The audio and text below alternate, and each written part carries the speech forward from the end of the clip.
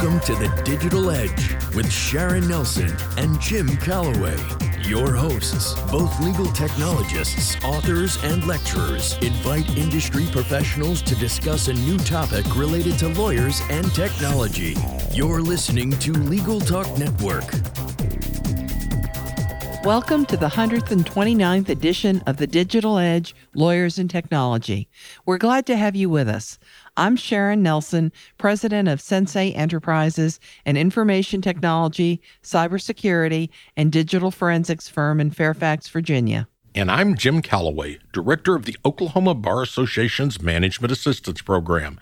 Today, our topic is the Wizardry of Law Librarians. And before we get started, we'd like to thank our sponsors. Thanks to our sponsor, Clio. Clio's cloud-based practice management software makes it easy to manage your law firm from intake to invoice. Try it for free at Clio.com. That's CLIO.com.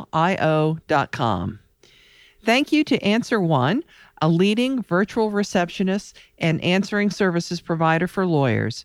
You can find out more by giving them a call at 800-ANSWER1 or online at answerone.com. Thank you to Scorpion. Scorpion sets the standard for law firm online marketing with proven campaign strategies to get attorneys better cases from the internet.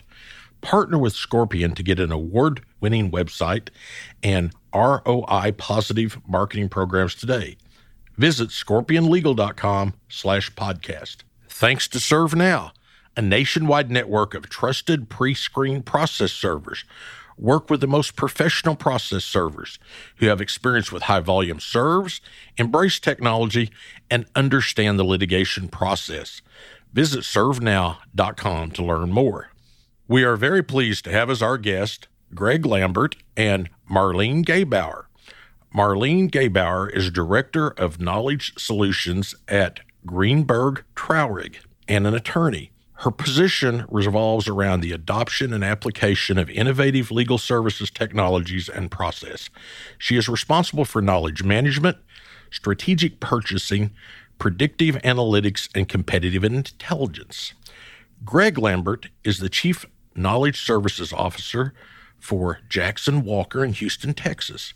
Greg is also the co-founder of 3 Geeks and a Law blog, which includes the new podcast, The Geek in Review, which he does with Marlene Gebauer. Greg is the immediate past president of the American Association of Law Libraries. Thanks for joining us today, Marlene and Greg. Thanks. Glad to be here. Sounds like Marlene brought her dog with her. The dog is welcome on the podcast. Good to talk to you, Jim. Good to meet you, Sharon. Well, Marlene, I love the title of today's podcast, the Wizardry of Law Librarians. I have often thought them to be wizards. So can you tell us what some of the biggest talents are of law librarians, which go underappreciated by those who are seeking your help? Well, I think most people get that librarians understand the financial cost of knowledge tools. But I think that their strategic vision in relation to these tools and services can be overlooked. The information platform or knowledge center of a firm has really become the centerpiece in terms of innovation marketing for firms. So, clients want to know that the firms they use are employing tools and services that create efficiencies and excellent work products. And law librarians have an in-depth knowledge of the knowledge platform space, what the tools do, and how attorneys and staff use them. And because of this, they can offer guidance on which platforms make the most sense to employ and how to present them in an enticing manner outside of the firm, or even how clients can use them effectively. Greg, was there ever any time you uncovered a smoking gun while conducting legal research on behalf of your firm? Yeah, I love telling this story. So when I was at another firm a few years ago, I had this great researcher who was bilingual, and we had a question come up about some litigation work that we were doing down in Mexico. So there was this potential witness in the case that we couldn't track down, but she had done an interview with a reporter at a local newspaper, and in the article of that newspaper, on the photo inset, we noticed that the woman was holding a document from the company which was on the other side of the litigation. So I had the researcher call the reporter and see if he could help us find the woman so that we could get her to testify. But in the midst of the call, the reporter mentioned that he still had that document that was in the picture, that he had it in his files. And so he faxed us a copy of it, and the document had some details in the case which led to it being immediately settled. So sometimes, the answers aren't always on the internet or on fancy databases. Sometimes you need to do a little legwork, pick up the phone and call people. So it still works that way as well. Well, it sounds like you were greatly appreciated for your wizardry that time, Greg. Oh, yes. Well, it wasn't me. It was the other person. So I made sure that the credit went where the credit was due. There you go. Marlene, when I think of stereotypes of law librarians, I remember the Christmas movie, It's a Wonderful Life, when Mary, who is played by Donna Reed, is kind of this very timid librarian. And I think there was a time when you thought of law librarians being sort of spinsterous types. And of course, in the old days, they were largely women, and that's no longer true. But what stereotype of law librarians is furthest from the truth? Well, you certainly hit on a few of them there. But, in my career, so many times when I've told people I'm a librarian, they say, oh, you must like to read books. And then they ask me about the Dewey Decimal System, which nobody uses outside of public and school libraries. But back to books. Yes, I do like to read books and magazines and blogs and most anything I can get my hands on, but so do other people. I, along with many of my colleagues, we have much broader interests. So, as an example, I like to kayak, I run marathons, I make pottery, I volunteer for school events, and I co-host a podcast. My point is that your librarian likely has a richer life than you probably think, and it's not all just library related. And my advice is to engage with them. You might be delightfully surprised about the person you discover. Good advice. Yes, but I can say that I still look really sexy when I let my hair down and I kind of shake it over my shoulders. So. I'm glad we're doing a podcast and not a video cast. He does. Greg, I've certainly known you longer than anybody else that we're speaking with on the podcast today. And I know we don't see each other as often since you've moved to Texas, but in your job currently, what brings you the most joy in what you do? Well, Jim, I'd have to say it's definitely the amount of wealth that I've accumulated over the years as being a law librarian. That's just been great.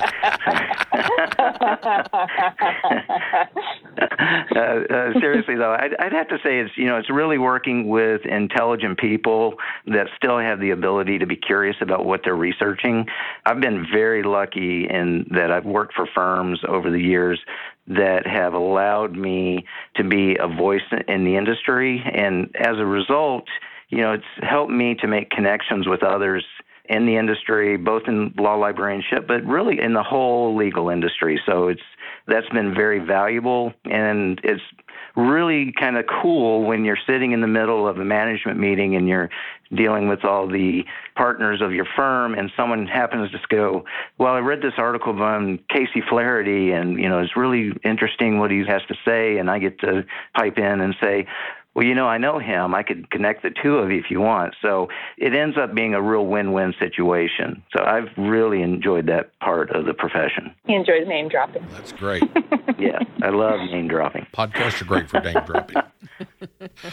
Before we move on to our next segment, let's take a quick commercial break. Is your firm experiencing missed calls, empty voicemail boxes, and potential clients you'll never hear from again? Enter Answer One Virtual Receptionists. They're more than just an answering service. Answer One is available 24/7. They can even schedule appointments, respond to emails, integrate with Clio, and much more. Answer One helps make sure your clients have the experience they deserve. Give them a call at 1-800-ANSWER1 or visit them at answerone.com/podcast for a special offer. Looking for a process server you can trust? ServeNow.com is a nationwide network of local pre-screened process servers. ServeNow works with the most professional process servers in the country. Connect your firm with process servers who embrace technology, have experience with high-volume serves, and understand the litigation process and the rules of properly effectuating service. Find a pre-screened process server today visit servenow.com. Welcome back to the Digital Edge on the Legal Talk Network. Today, our subject is the Wizardry of Law Librarians, and our guests are Marlene Gebauer and Greg Lambert. Marlene is the Director of Knowledge Solutions at Greenberg Traurig and an attorney, and Greg is the Chief Knowledge Services Officer for Jackson Walker in Houston, Texas. So, Marlene, look into your crystal ball and tell us what the future of law librarianship looks like. Well, I think there's a great deal of opportunity for law librarians. I mentioned earlier how important knowledge platforms are becoming, and they're encompassing tools outside the traditional research realm. So things like practice support tools like document drafting. So there's a lot of opportunity to broaden the scope of platform management responsibility. Also, there's a lot of opportunity for data steward and analyst roles. Data analytics, as you know, is a really hot area right now, and librarians are well suited for this work and are already familiar with many of the tools in the space. And analytics includes not only the external information, but also the firm's internal content as well. Librarians can evaluate metrics, say on a firm's experience with a judge or successful motion practice and the language used in the motions, which can then be translated into usable business development and case strategy intelligence. Greg, as you know, I advise a lot of solo and small firm lawyers. So for those solo and small firm lawyers, what options do they have in getting help from a law librarian? Yeah, that's a great question, Jim. And for those that don't know, Jim and I worked pretty close together when I was in Oklahoma. So there's really a number of opportunities for solo and small firm lawyers to connect with law librarians. First of all, I would check out how your county law library is structured. I know that not every county has a law librarian. Like when I was in Oklahoma, we didn't have a librarian in every county, but there's usually a law librarian somewhere in that chain who you can reach out to and get some help. It could be having them help you identify resources that are available from the county, the state, or the federal courts, or it could be help on vendors, products that are vendors, and you can get that help without the sales pitch. So that's kind of another reason to reach out to them. Second, if there's a law school around, you can find out what programs they offer to the public or to alumni. And third, there's a number of law librarians who work as consultants or will come in part-time. There are companies as well out there who can connect you with law librarians, and I've found that nearly 100% of the time, a good law librarian, even those that are only working part-time, can more than save you what you spend on them. I can believe that to be true. I have happily been the recipient of some of the wizardry of law librarians over the years. And so, Marlene, I'll bet you can tell me how they act as risk managers, especially for lawyers. I would be happy to do that. And there's a couple ways I can highlight, Sharon. First, law librarians have an in-depth knowledge of the licensing requirements of law firm knowledge platforms. More often than not, they're the ones that are actually negotiating the license. So they know the pricing and the payment structure. One platform may allow individual accounts, another may require a firm-wide subscription. Platforms also have overlapping content, so there's a danger of buying multiple sources when only one might be needed. The librarian, who knows how many people need and use a platform and who can quickly compare content on each platform, can and should make recommendations to the firm so the firm isn't spending unnecessarily. Second, the librarian knows what is allowed by each license. They're not all the same. For example, some licenses may allow sharing of content with a client and some may not. And as for individual licenses, I think we all know there's sometimes a tendency for people to share with others, and these situations can pose serious financial and access risk. And librarians are in a position to educate and in some cases police in these instances and protect the firm. Greg, what are today's opportunities for librarians outside of the library? Oh, man, there's so much opportunity. Law librarians are really big-time leaders when it comes to access to justice issues. So I've seen a number of court law librarians who are out there and helping streamline processes like work with pro se litigants. And they've worked ways in creating a method to taking the court time down from what used to take hours down to minutes. In academia, you're seeing a lot of law librarians help prepare students for the actual practice of law, and that includes understanding the technology and the business acumen needed to practice. And in my world, in law firms, we have librarians who are working in everything: technology, knowledge management, records, marketing, business development. There's just a vast range of other positions that are out there. And, the good thing is that great librarians identify the voids that are going on within their organizations, and they find the ways to fill those voids and solve the problems of their organization. So if they are really good librarians, they find the need and they fill the need and they help solve those problems. Before we move on to our last segment, let's take a quick commercial break. Imagine what you could do with an extra 8 hours per week. That's how much time legal professionals save with Clio, the world's leading practice management software. With intuitive time tracking, billing, and matter management, Clio streamlines everything you do to run your practice from intake to invoice. Try Clio for free and get a 10% discount for your first 6 months when you sign up with the code TDE10. Of course, you can find Clio at Clio.com. That's CLIO.com.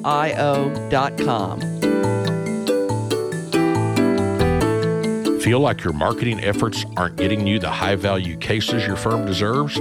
For over 15 years, Scorpion has helped thousands of law firms just like yours attract new cases and grow their practices. As a Google Premier Partner and winner of Google's Platform Innovator Award, Scorpion has the right resources and technology to market your law firm aggressively and generate better cases from the internet. For more information, visit scorpionlegal.com/podcast. Welcome back to the Digital Edge on the Legal Talk Network. Today, our subject is the Wizardry of Law Librarians, and our guests are Marlene Gebauer and Greg Lambert.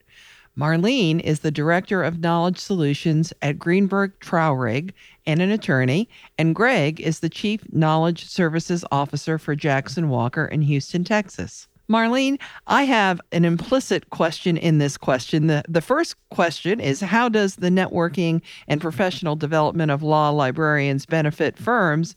The second part is this a plea for those who hire you to crowbar open their wallets and let people get out and about more so that they can do some of this valuable networking? Well, I certainly hope who's ever listening does, in fact, think about that, because look, no one works successfully in a silo, and librarians are no exception. I've learned so much and gotten so many opportunities through professional development and networking opportunities offered by professional association and vendors. And it's not just library-related opportunities. Understanding legal operations more broadly improves understanding of challenges firms are experiencing more holistically, which in turn helps the librarian better understand the strategic direction of the firm and act accordingly. So I remember this one time when I was very new to the profession, and I met a librarian at the AALL conference who worked in an aviation library. And we were just sitting next to one another, and we just started chatting. We were at a seminar, and we exchanged cards. And within 6 months, I had a request that involved getting an article or an administrative ruling dealing with aviation that I could not find anywhere. Now, remember, this is in the early days of the internet, and the request was very time sensitive. So I was in a bit of a panic. So I took out my Rolodex. Remember Rolodexes? I took that out, and I gave this woman a call. And she got what I needed to me within an hour.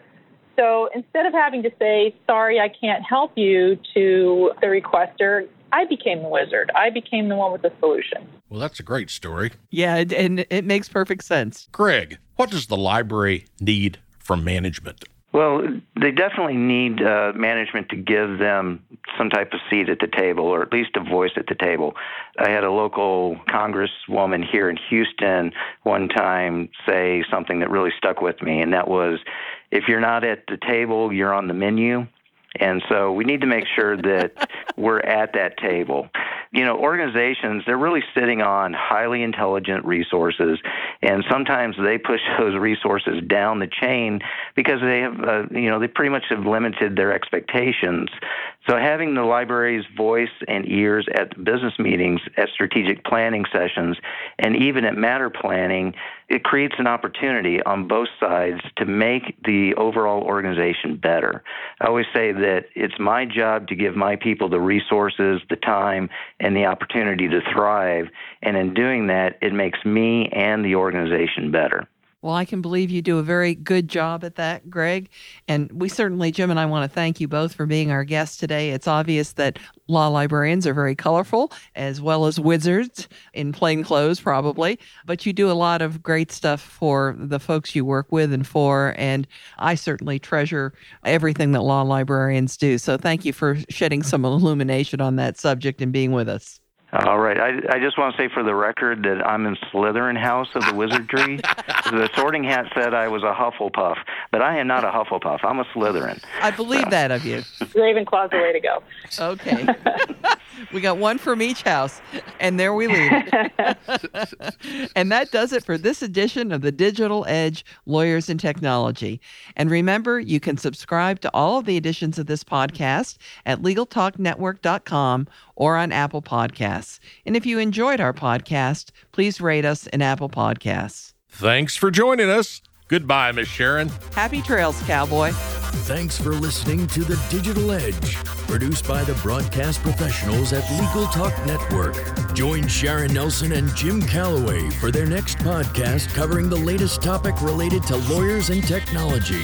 Subscribe to the RSS feed on LegalTalkNetwork.com or in iTunes. The views expressed by the participants of this program are their own and do not represent the views of, nor are they endorsed by, Legal Talk Network, its officers, directors, employees, agents, representatives, shareholders, and subsidiaries. None of the content should be considered legal advice. As always, consult a lawyer.